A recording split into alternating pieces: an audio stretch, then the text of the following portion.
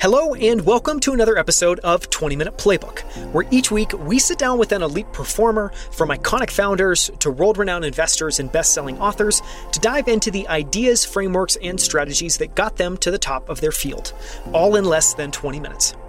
I'm Daniel Scrivener, and on the show today, I'm joined again by Robert Cantwell, founder of Up Holdings and portfolio manager of Compound Kings, which is an exchange-traded fund focused on investing in compounders.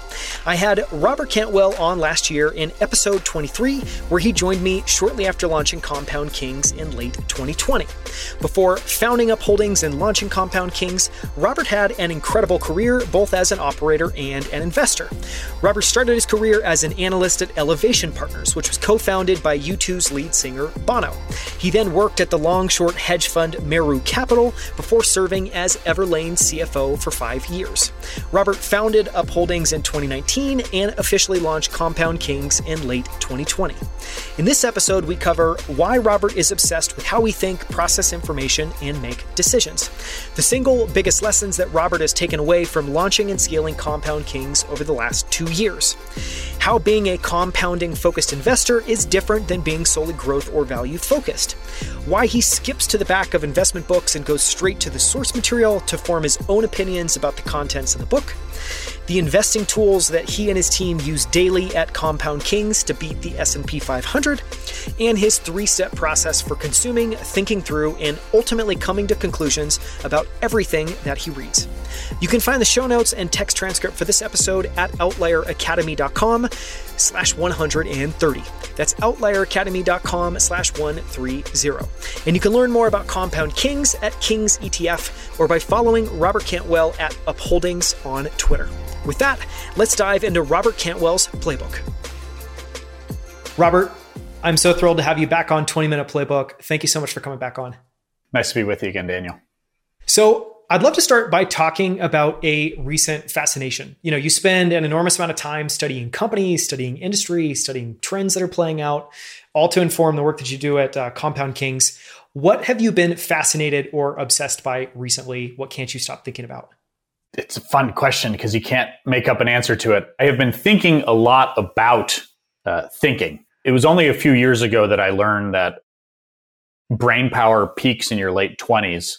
And that, unfortunately, is now well behind me. And so in investing, longevity is the number one recurring theme amongst people that have successful careers in it. And so when you think about longevity, you want to think about what are the things that you need in order to attain that. John Templeton, who was a really famous investor for a long time, talked a lot about mindset management. And what he would talk a lot about is the amount of time that it takes to process information, how feelings can affect you coming to a decision on something that has nothing to do with the facts around the issue that you're considering. And so balancing these two things of the time that it takes to process something versus the amount of information that is required to make a good decision is something that I've been trying to do a much better job about honing and being conscious of. Do I have enough information, and have I given the issue enough time in order to get to a high quality decision? It's a fascinating perspective. And I'm going to come back to that in a couple of questions and ask you kind of a nuanced question around that. Your ETF, Compound Kings, launched nearly 2 years ago in late 2020. And, just kind of thinking and preparing for this interview, one thought that comes to mind is, boy, did you pick a 2-year period to launch a fund? Because we've had an enormous amount of volatility and change in that 2-year period. Very difficult question. But if you had to try to distill down what you've learned in that period so far into just one takeaway, what would that be? The biggest takeaway is that the investment management business is not, in fact, different from any other business.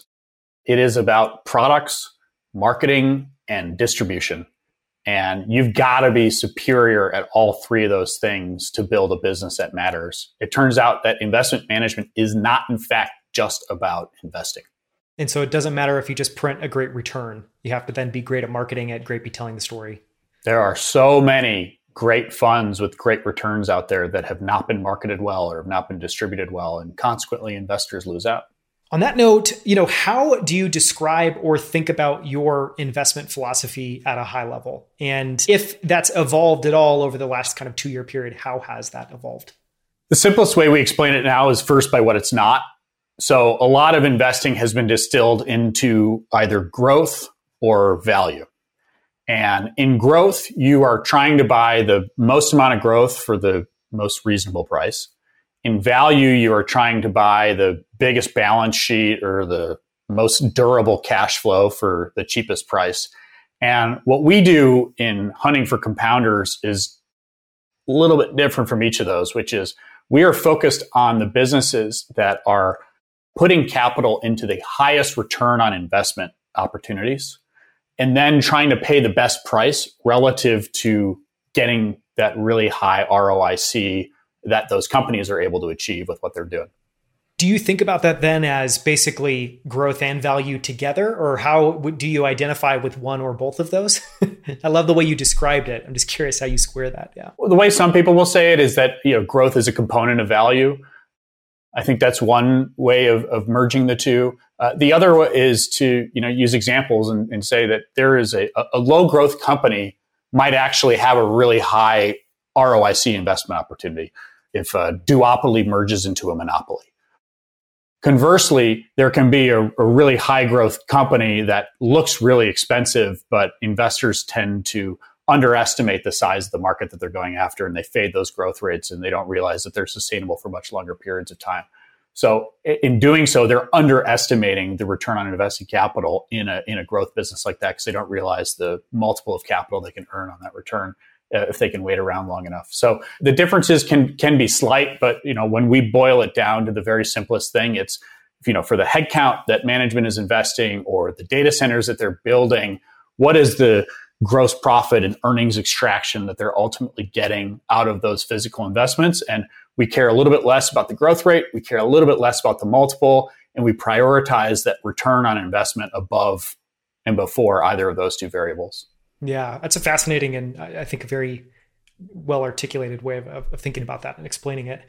I'd love to talk about the areas where you have an edge, either as a person or as an investor. Where do you think that you have an edge or a superpower, and how is that shown up in your investing work at Compound Kings or in how you've built the business at Upholdings? Some of this stuff is pretty meat and potatoes. I was fortunate to get to work for successful investors, which is a great place to get to learn as an analyst. I was also fortunate to get the experience as an operator building a real company at Everlane.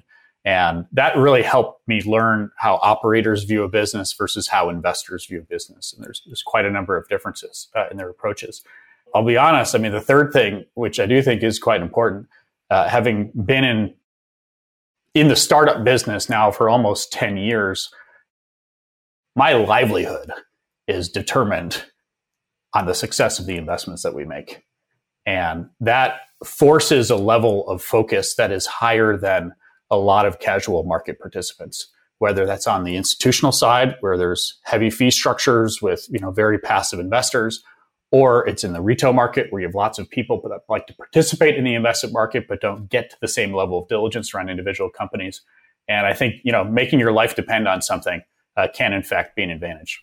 Yeah, that's very well said. The only thing I would say is, in my experience, I think that puts you in a very unique, probably less than 1% of the market, kind of use case. And it definitely makes me think more of an entrepreneur that has 95% of their net worth riding on the company that they're building, and much less the investor. Something that's always surprised me, even in venture, is just how low and how often there is no GP commitment in a fund, and how much that goes undiscussed and unflagged, which is really surprising. I'd like, to think that you'd agree that it feels like there's been more books written about money, about finance and investing than probably any other category. At least it seems like there are always new books coming out to read.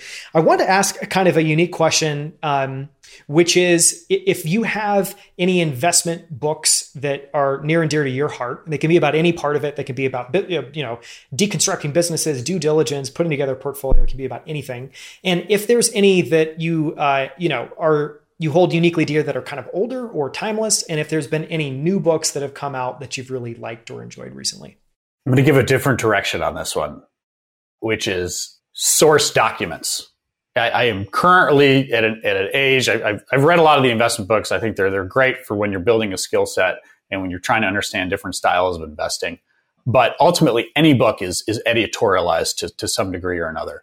And now, even before I'll read a book, I'll read through the bibliography And, you'll often know what the book's going to be about based off of what's in the bibliography without even, having to, read through all the chapters or something.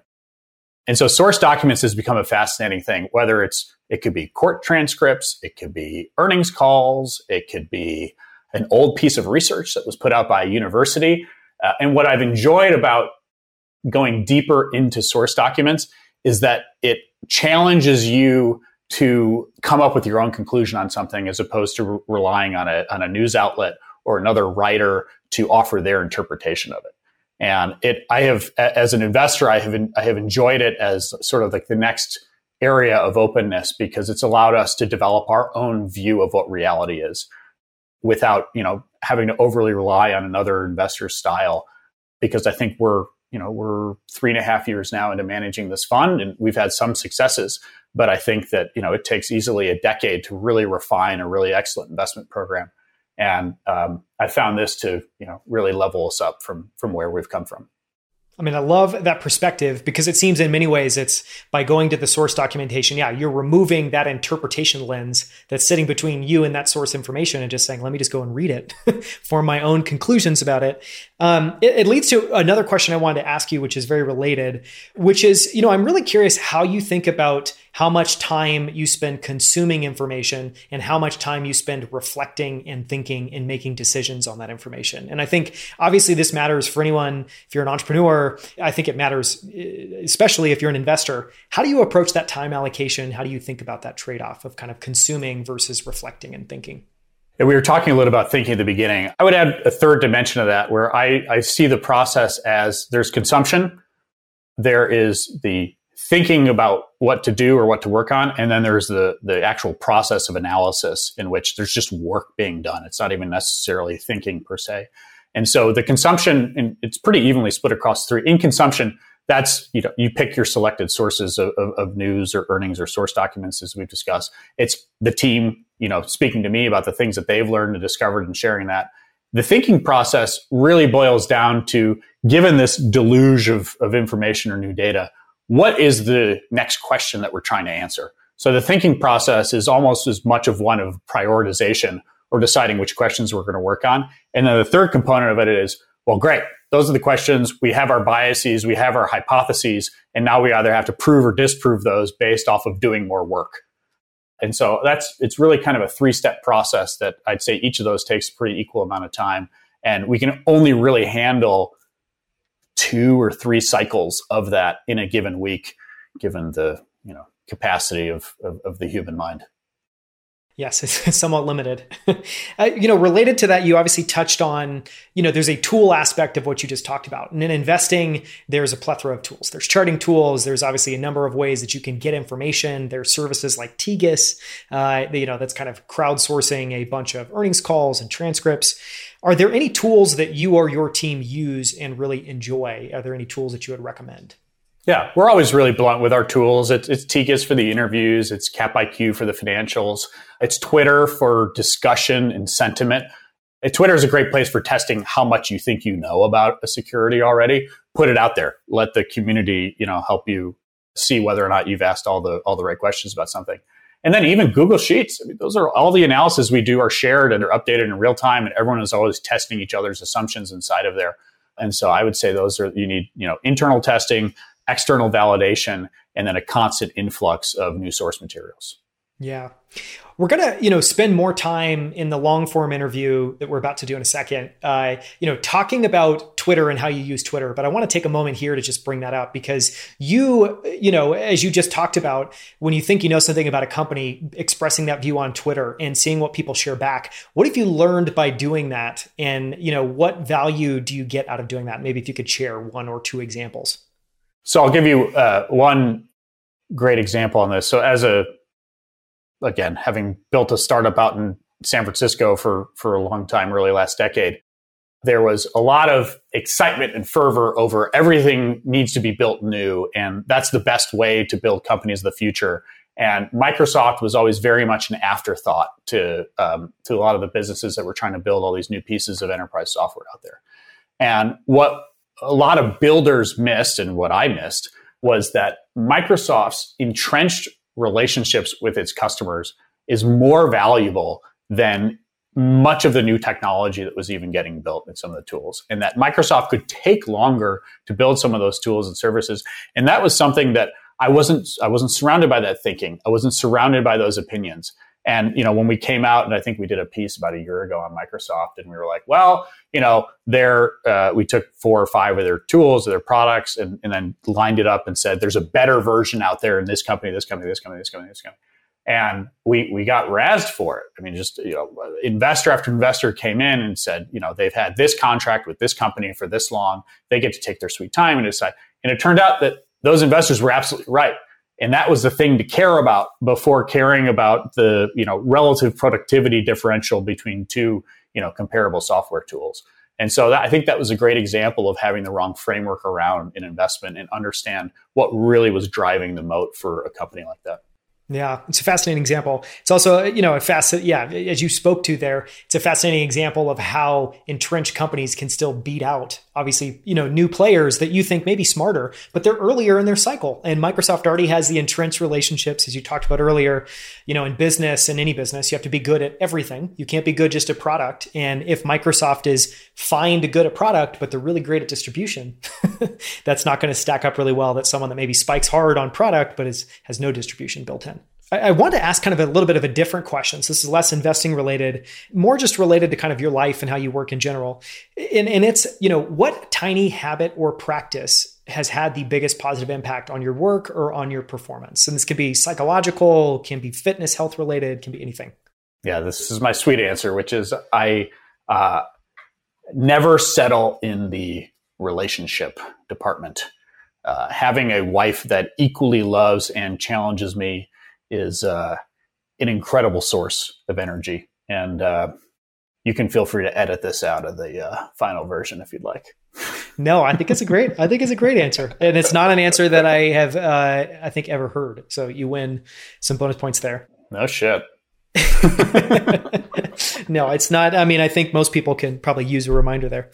Finally, if you could go back to the start of your career, or this can be, the date that you kind of founded and started building and getting ready to launch Up Holdings, and you could whisper some words of advice in your ear as you kind of think back and reflect. Is there any advice you would give yourself? I wish someone told me that who you work with, peer-wise, is the number one driver of whether or not you enjoy working or not. It was never ingrained. Everything was about a recruiting process, and there was all this pressure to just get the best job you could or the highest paying job, or whatever it was. And there was never any focus on, well, who or what type of person might you be the most interested in working with? And it's something that takes a long time to kind of figure out and experience, but I see it time and time again that it's the thing that drives satisfaction with careers. I'm guessing that's been a big lens with which you've built your team, is just thinking about how people mesh together and hiring people you enjoy working with, and that will challenge you. Big time. Yeah, I always take an extra amount of time in the recruiting process, knowing that you are signing up to a multi-year, hopefully multi-decade relationship with these people. And, if it takes you an extra 6 months to find the right person, it has always been well worth it. Well, I think that's the perfect note to end on. Thank you so much for coming on again. I really appreciate having you on, Robert. Thanks for taking time. Sure thing. Thank you so much for listening. You can find the show notes and text transcript for this episode at outlieracademy.com/130. That's outlieracademy.com/130. For more from Robert Cantwell, listen to episode 129, where he joins me on Outlier Academy as part of our Outlier Investor Series to break down what he's building at Compound Kings. From the 3 largest positions in the fund now and the thesis behind each, to the 3 biggest lessons he's learned building Compound Kings over the last 3.5 years. To listen to that episode, simply visit outlieracademy.com/129. It's outlieracademy.com/129. You can find videos of all of our interviews on YouTube at youtube.com/outlieracademy. On our channel, you'll find all of our full-length interviews as well as our favorite short clips from every single episode, including this one. So make sure to subscribe. We post new videos and clips every single week. And if you haven't already, follow us on Twitter and LinkedIn under the handle Outlier Academy. Thank you so much for listening. We'll see you right here with a brand new episode next Friday.